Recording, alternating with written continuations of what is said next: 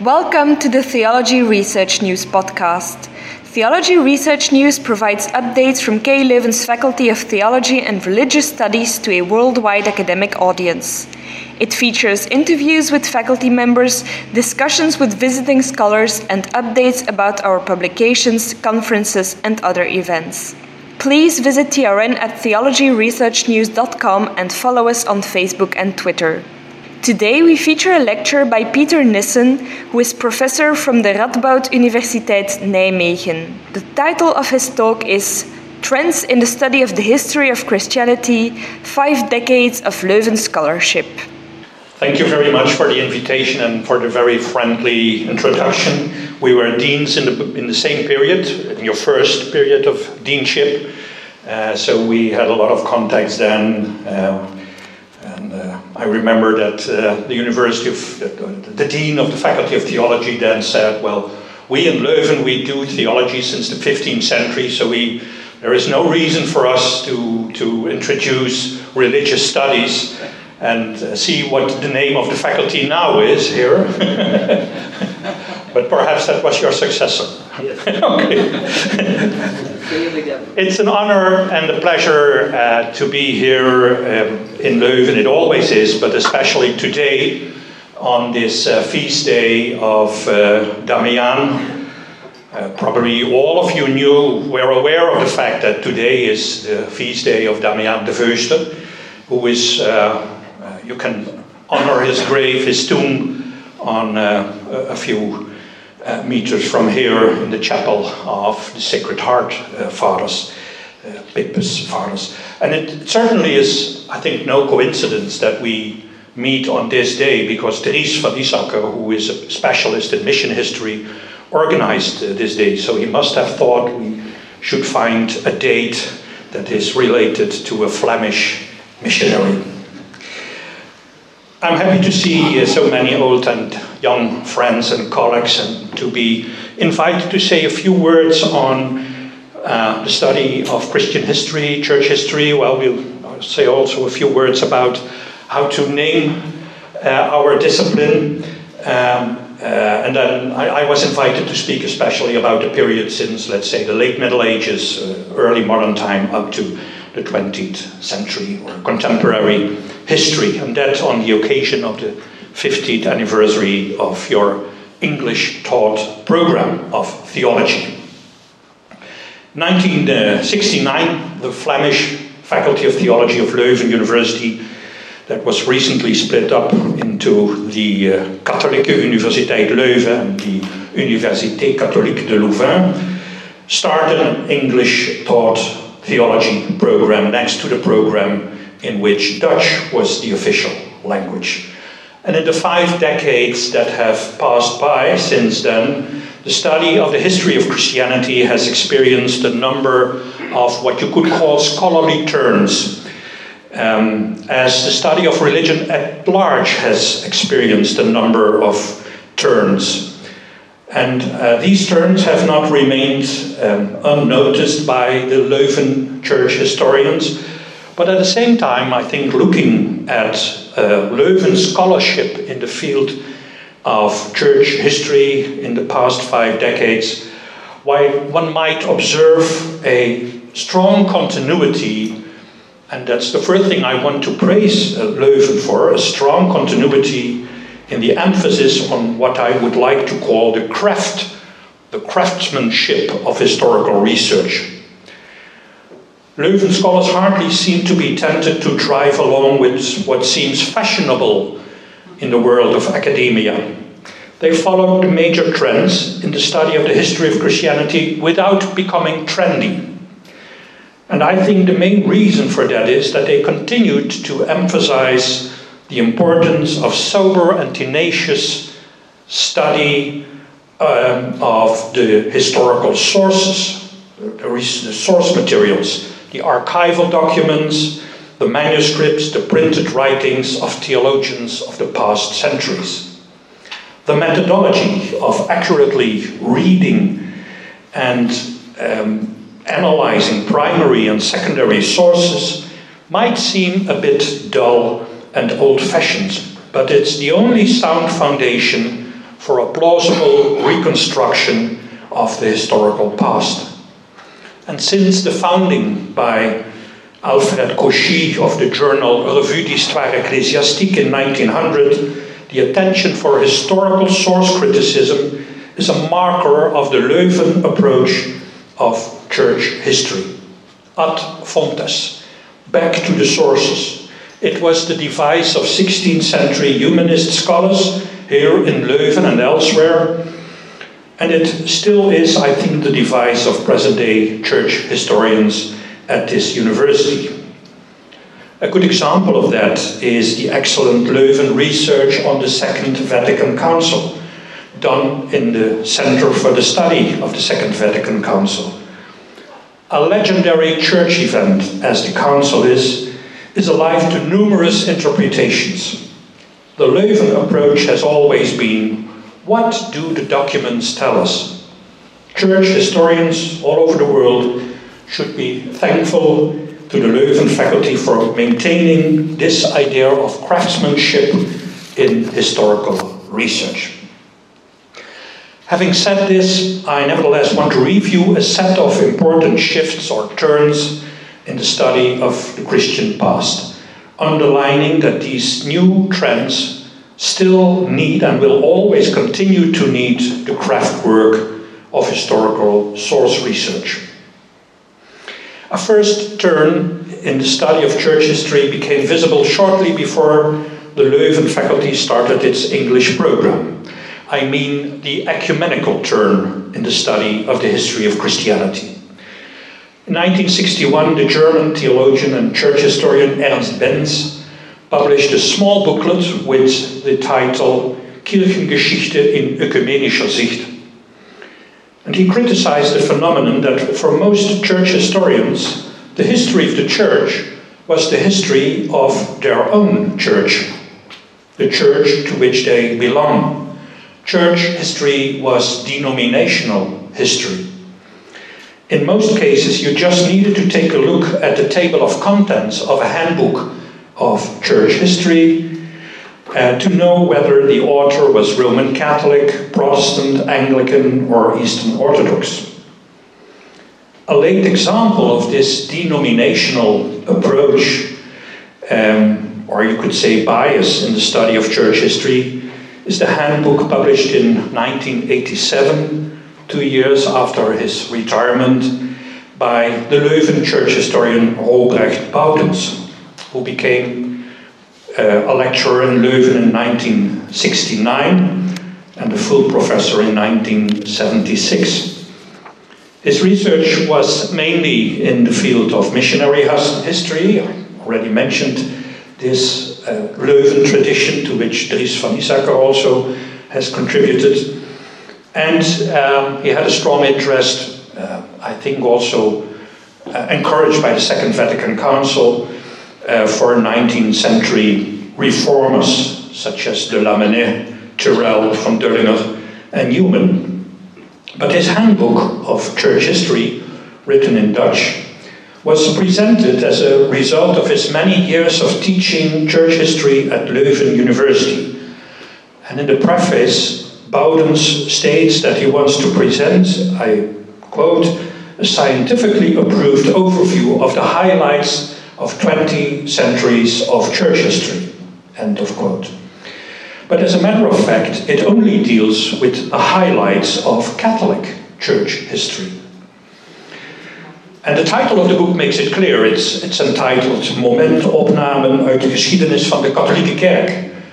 But it's the only place, the title of the book is the only place where it expressively states that it's about the Catholic Church. In the book itself, in the preface, and he still gives the impression that it's the church at large that he speaks about.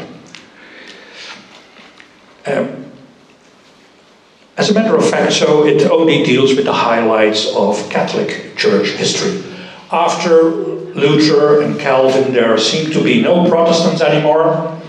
That's very typical in many Catholic handbooks of church history. The latest Protestants were Martin Luther and John Calvin.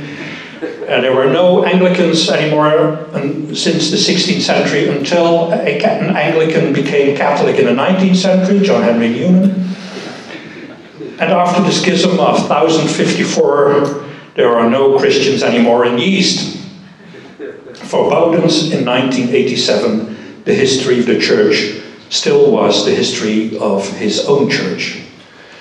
In order to overcome this type of denominational church history, Ernst Benz, in his booklet 1961, meant that the scope of church historians needed to be broadened. And he gave a number of suggestions for this approach.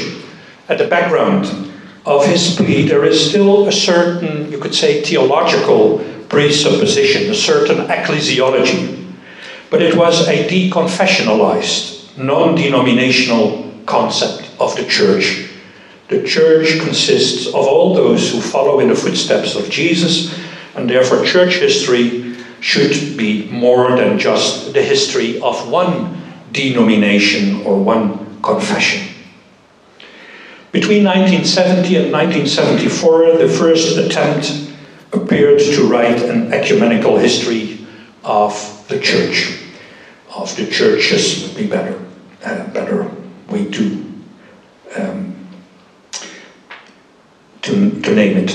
The 3-volume German Ökumenische Kirchengeschichte, edited by the Catholic church historian Raimund Kottje and the Lutheran scholar Bernd Müller. It is still used in many theology programs in German-speaking countries and probably also in some of the other countries where students still read German, which is still, I would say, the language for scholars.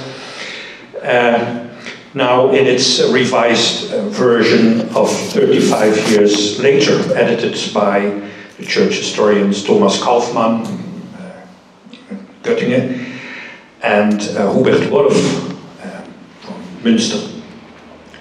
And in the meantime, it has got many followers, of which the 14-volume work, as was mentioned already, Histoire du Christianisme, published between 1990 and 2000 in French and in German, is beyond doubt, I think, the most elaborate example. Doing church history has most certainly become a non-denominational enterprise in the past 5 decades. A second important turn in the study of the history of Christianity is the one that I would like to call the anthropological turn. Its most important early expression was the 2-volume work Histoire vécue du peuple chrétien, published in 1979, edited by the French historian Jean Delumeau, who held a chair for the history of religious mentalities at the Collège de France in Paris since 1975. His work demonstrates a shift from, let's say, institutional church history to a history of the living faith of Christians. And it is at the same time a shift from a church history that mainly deals with church leaders and theologians to a history of the common believers.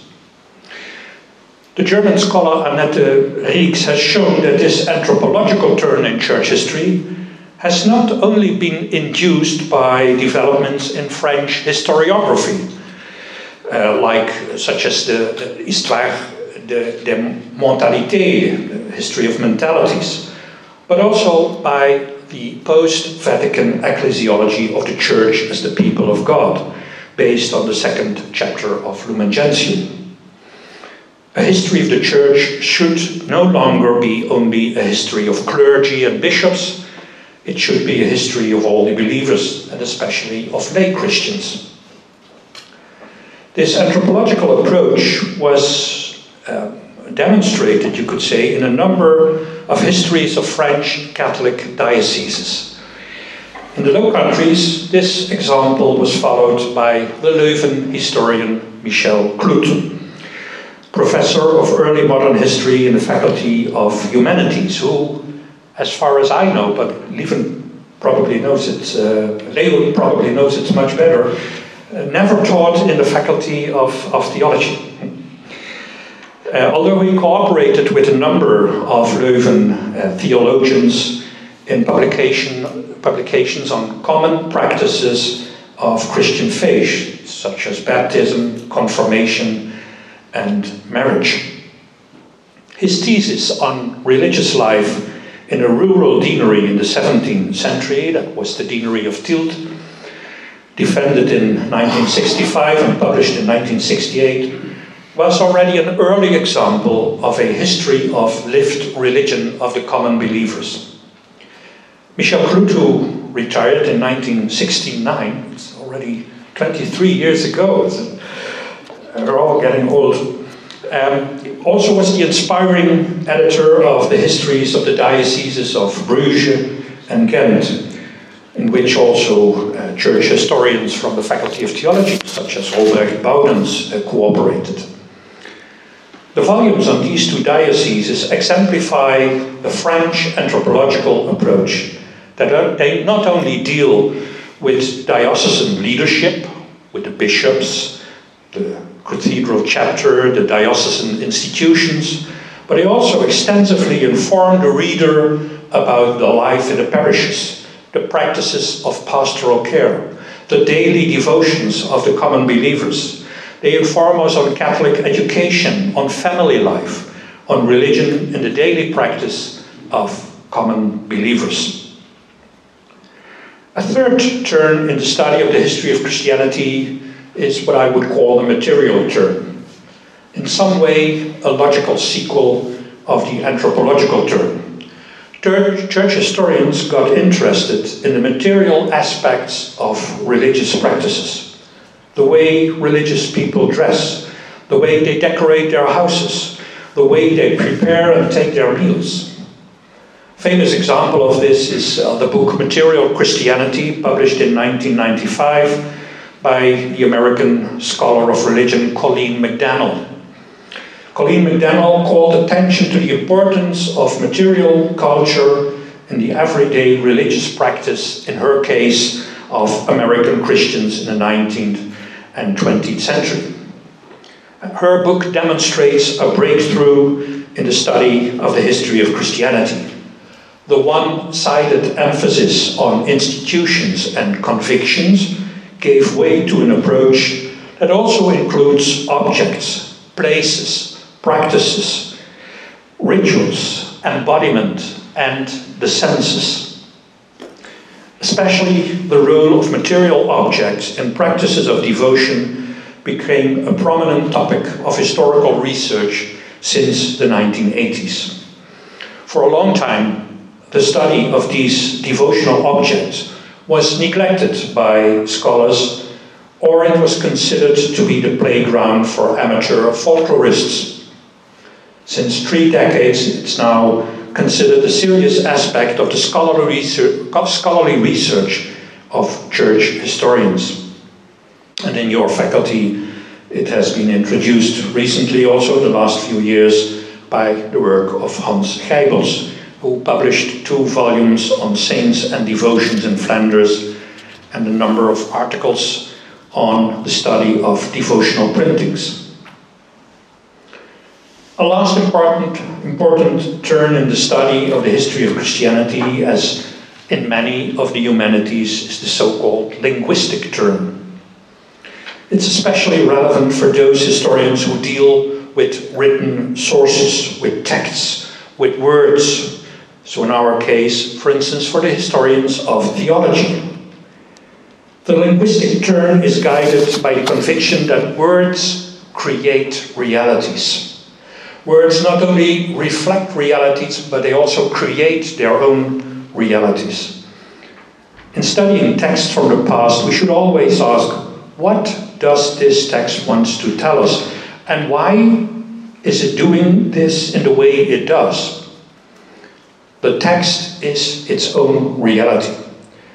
For a long time, church historians thought that there is a real past, which can be described to the extent that sources are available as it actually happened. So wie es eigentlich gewesen, as the German historian Leopold von Ranke formulated it. But a linguistic turn made us aware of the fact that the past actually exists in the textual representations of the past, and that we therefore have to examine these textual representations very carefully and very cautiously. Leuven church historians consider their discipline to be a historical one, but at the same time they are always in dialogue, specifically because of this importance of textual realities, in dialogue with systematic theologians. And in this conversation between history and theology, they have the role of, to misuse a frame of Paul Ricoeur, masters of suspicion. What is the text saying, and why, and what is it not saying? And why is it saying it in this way? What is behind the text? What remains unspoken?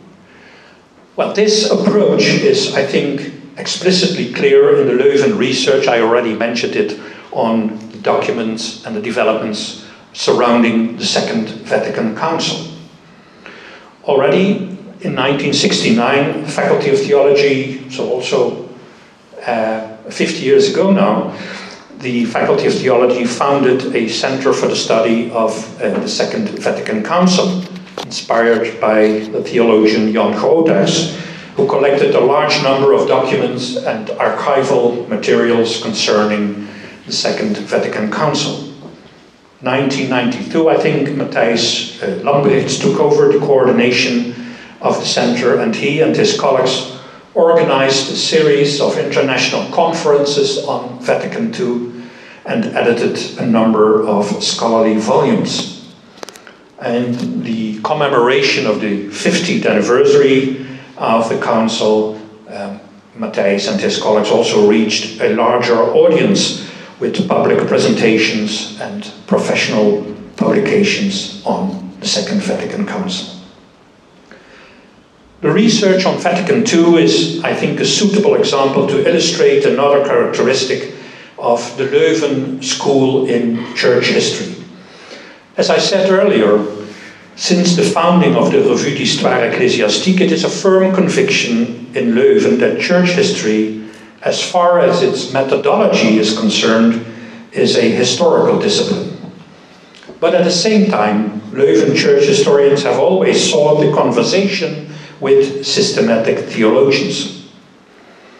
A few years ago, in 2016, Matthijs Lambrechts, together with Lieven Boeve and Terence Merrigan, edited a volume on the normativity of history, completely devoted to this conversation between systematic theology and history.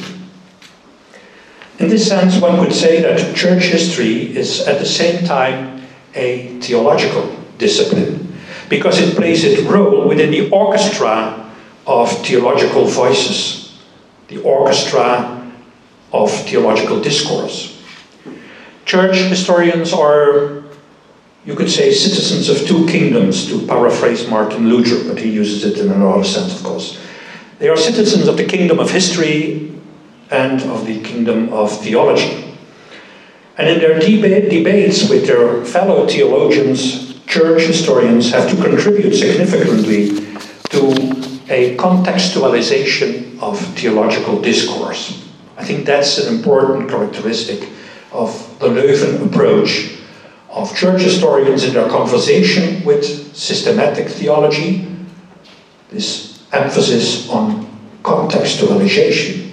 Due to the linguistic turn, church historians know that religious texts are never contextless. They don't fall down from heaven, they neither generate in a vacuum, they originate from textual realities within social, cultural, economic, and political circumstances. Church historians are aware of these circumstances, and they articulate them within the theological debate. It is this debate, in other words, the communicative environment, der Kommunikationszusammenhang, as Hans Reinhard Seliger stated it almost 4 decades ago, that makes church history also a theological discipline. More than 10 years ago, 2008, Leo Keynes defended this, you could say, pragmatic approach. Where is church history actually practiced? In an interesting volume of the Leuven faculty on the debate between theology and religious studies, Quo Vadis Theologia. He considered the church to be the environment where church historians practice their critical role. I would prefer to consider theology to be the arena. I think church history becomes a theological discipline as far as it is practiced within a theological debate. Theology is its arena.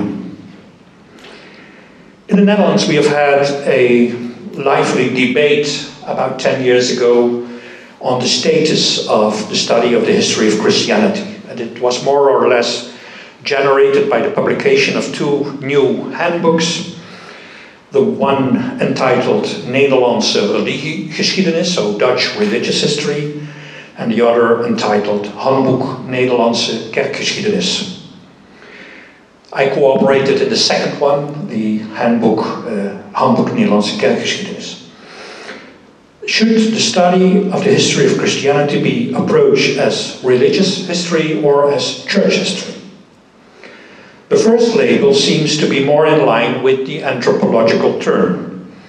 I discussed it earlier. The other seems to emphasize that Christian religion is always experienced within the social framework of churches.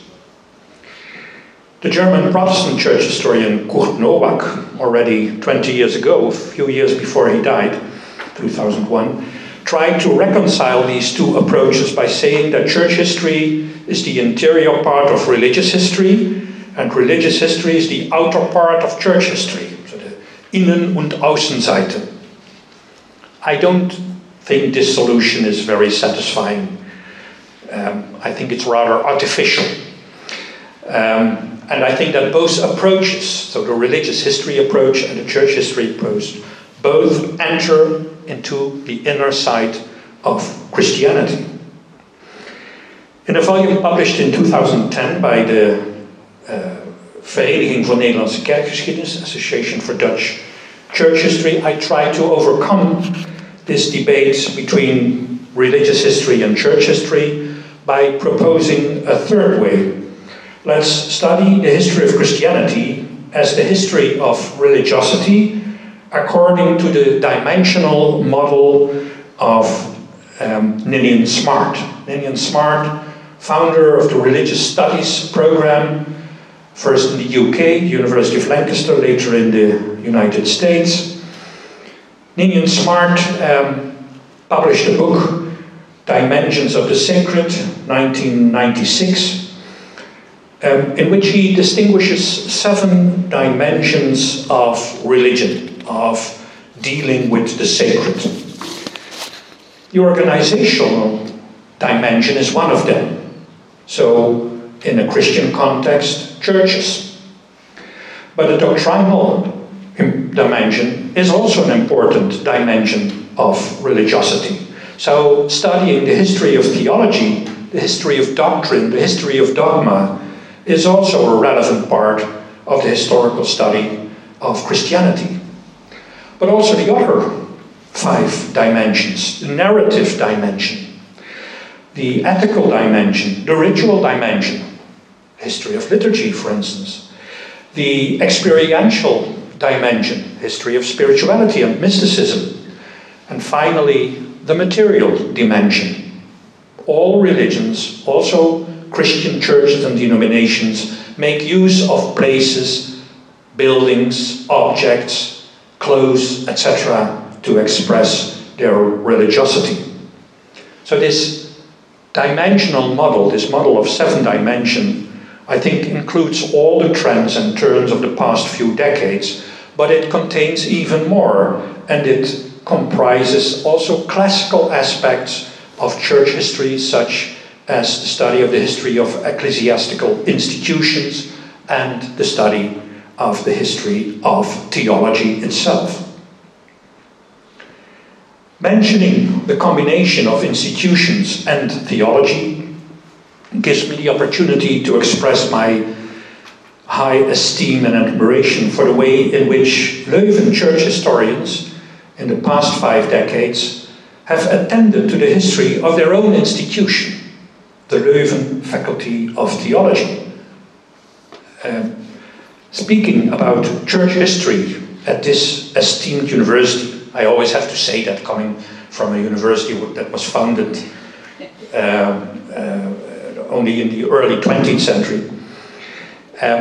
So speaking about church history at this university might be much more than speaking about the academic discipline of the study of church history. It might also be speaking about that history itself, the history of Christianity, its institutions and its theology, because in its almost 6 ages of history, Leuven University and its theologians have played a significant role in the development of Catholic Christianity. One could think of the very first academic condemnation of Martin Luther. Martin Luther's theology in 1519 by Leuven theologians, of the importance of Leuven in the struggle with Jansenism in the 17th and 18th century, on the role of the faculty in the development of the 19th and 20th century Catholic theology, and on its role in the preparation and implementation of the Second Vatican Council. I would like to emphasize a specific characteristic of Leuven's scholarship in the field of church history. And it's a characteristic that is often neglected by colleagues at other institutions, namely its ample and respectful attention for its own history. Leuven church historians have a strong tradition in writing about their own predecessors and about the history of their own faculty. The historian Karel Bloks, priest of the Diocese of Antwerp, who taught church history in the Leuven Faculty of Theology until his early death in 1983, he was only 57 years old, published his important dissertation, 1958, on the condemnation of Martin Luther, de veroordeling van Maarten Luther door de Theologische Faculteit te Leuven in 1519. A thesis he had defended in 1957, not in the Faculty of Theology, but in the Faculty of Humanities, in the Department of Early Modern History.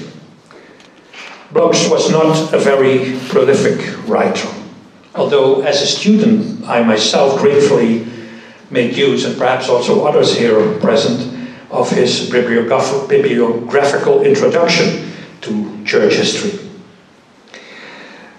But a few articles he published also mainly dealt with topics from the 16th century history of the Leuven Faculty of Theology, such as the conflicts between Erasmus and the Leuven theologians.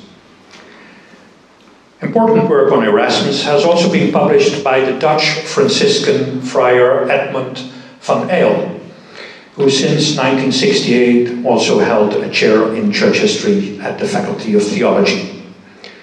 Van Eyll published a 2-volume book on the early development of Erasmus and a number of articles on this famous humanistic scholar. Edmund, or by his religious name Eduard, also published important works on other aspects of the history of the Leuven Faculty of Theology. He devoted his unpublished thesis, also in the Faculty of Humanities, same as Karel Bloks, to the 16th century Leuven theologian Michael Baius, also Inquisitor General of the Low Countries, on whom he also published a number of scholarly articles. 20 years later, he edited an important volume on the history of the Faculty of Theology up to 1797, to which he himself contributed the chapter on the founding of the faculty and on its theologians in the 15th and 16th century. He also wrote the entry on the history of the University of Leuven in the famous Theologische Realencyclopedie. Van Eyll's, of course I'm happy to emphasize this Dutch contribution to your faculty. He came from the province of Brabant, but the northern part of that unfortunately belongs to the Kingdom of the Netherlands. Van Eyle's work on bias is, I would say, exemplary for the Leuven approach in the study of church history. Through the craft of unbiased, close reading of the sources, unimpeded by dogmatic presuppositions, he was able, you could say, to rehabilitate Pius theology from the condemnation by the papal bullas of Pope Pius V and Gregory XIII. Bloch's and Van Eyle's research on the Leuven theologians of the 16th century has been continued by the younger generation, especially in the work of my dear colleague and friend Wim Francois and a number of his students. In the last 2 decades, Wim Francois produced an impressive amount of articles in edited volumes and scholarly journals on aspects of 16th century Leuven, but not only Leuven, Dutch biblical scholarship in relation to theology, censorship, vernacular Bibles, and humanism. He especially paid attention to humanistic biblical scholarship in 16th century Leuven, in the work of professors who often not were teaching in the Faculty of Theology, but in the Faculty of Arts or the Faculty of Humanities. Another beautiful example of this focus on 16th century sources, Dutch theological sources, is Wim Francois' Biblia Sacra project, a project on early Bible translations and editions from the Low Countries, carried out in cooperation with the University of Amsterdam. Nevertheless, the Leuven Faculty of Theology also housed a lot of opponents of 16th century humanistic and Protestant scholarship. I already referred to Bloch's and Van Eyle's work on their opposition, the opposition of the Leuven theologians against Erasmus, humanism, and Martin Luther and Reform. This is also continued in recent scholarship, the thesis work of Gert Gillis on the role of Leuven theologians in the 16th century Inquisition, especially on Nicolas Copin, is a good example of that, and in a certain way, I think the earlier Tilburg thesis of his uncle, present here, Marcel Gillis, on Jacobus Latomus, also could be considered a product of this Leuven tradition of research on 16th century theologians. Another important chapter, of course, in the theological history of the Leuven Faculty of Theology is formed by the debates surrounding the theology of Cornelius Jansenius, another Dutchman who contributed to the history of your faculty, a theology that in a certain way was prepared by the work of Michael Baius. It was again Edmund van Eyle who in 1987 edited the volume on the images of Jansenius. Very interesting shift from studying, so to say, wie es eigentlich gewesen war, into studying framing images in church history. The images of Jansenius in the 17th and 18th century. Proceedings of a Leuven colloquium held here in 1985. The research on Jansenius and Jansenism has remained of great importance in Leuven up to today. Since 1983, it's organized in one of the research centers of the faculty, nowadays entitled Centrum voor de Studie van Augustinisme en Jansenisme, chaired by Matthijs Lambrechts. Building on the work of the Flemish Franciscan Lucianus Sijsens, who taught at the Antonianum in Rome, the center published a very useful bibliography, for instance, on pseudonyms in the Jansenist debates. The Lexicon Pseudonymorum Jansenisticorum. On the occasion of the 350th anniversary of Cornelius Jansenius' famous book, Augustinus, the The center organized an international conference in 1990, the third conference within about a decade on the development of Augustinianism at Leuven University, with contributions of a number of Leuven scholars.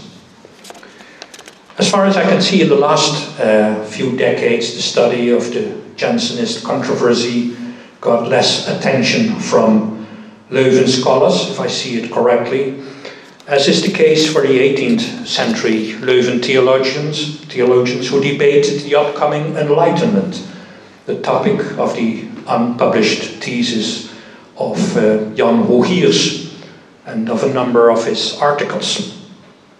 Jan Rogiers also defended his thesis in the Faculty of Humanities, not in that of theology. He was my predecessor in the Dutch-Flemish journal Trajecta. So he also defended his thesis not in the Faculty of Theology, but in that of Humanities, as Karel Bloks and Edmund van Eyll did. And his main task in the university was that of librarian, archivist. But nevertheless, during a decade, he gave most of his classes in the Faculty of Theology, as he said in an interview on the occasion of his retirement, because he took over the classes of Karel Bloks, who died suddenly, and the classes of Edmund van Eyll, as he retired. Jan Rogiers also initiated dozens of exhibitions and publications on the history of Leuven University and of its Faculty of Theology. Research on Leuven theologians in the 19th and 20th centuries has been flourishing in the last few decades due to the eminent work of Professors Leo Kenis, Lieve Gevers, and also Matthijs Lambrechts. Leo Kenis, who recently retired, undoubtedly became the specialist par excellence for the history of Leuven theology of the last 2 centuries. Due to his important thesis on the history of the Leuven Faculty of Theology in the 19th century, 1992, and his bibliography of the Leuven Professors of Theology and Canon Law published 2 years later. Together with Lieve Gevers, he also edited a volume on the more recent history of the Faculty of Theology, and it was very helpful to me in preparing this paper. It's a beautiful overview of what the Faculty of Theology has done between, let's say, the 1960s and the 1990s, and I hope your faculty will have the opportunity to get another volume within a few years on the next quarter of a century. So, on the work you have been doing. And then finally, there is, of course, the excellent work, I mentioned it already, on the importance of Leuven theologians of the 20th century for the Second Vatican Council. Work that has been done partly within the Center for the Study of Vatican II. But also on non-Leuven theologians. As a former student and a professor of Nijmegen University, I should be grateful for the research you have done here on theologians like Piet Schoneberg and Edward Schillebeeckx. To be short, Leuven church historians took good care of the history of their own institution. I think there is hardly any faculty of theology in the world whose history has been studied so extensively, so profoundly, and so comprehensively as Leuven's Faculty of Theology.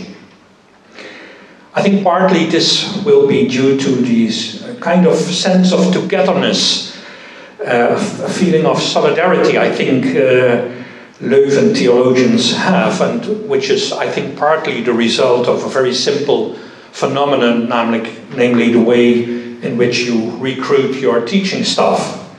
Up to now, I think the vast majority of the academic staff of Leuven faculty, most of its church historians also, have studied at this same university and defended their theses here, either in the Faculty of Humanities or in the Faculty of theology, this system of what in Germany they would call Hausberufungen, which is a very tricky thing in Germany nowadays, I think, has been very conducive for a kind of historical concern for the history of your own house. So Hausberufungen can be very fruitful for the history, attention for the history of the house.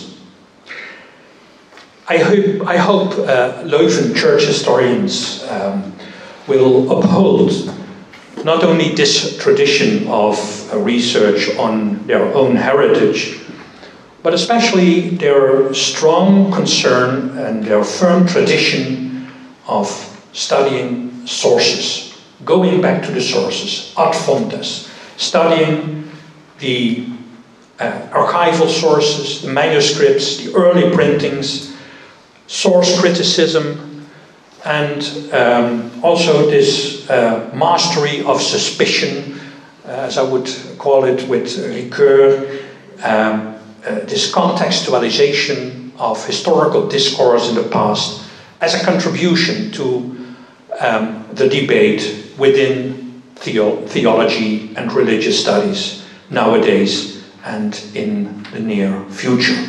So I would like to finish to wish this house of study the best of luck, and I do it with the words from my own university, In Dei nomine feliciter. Thank you.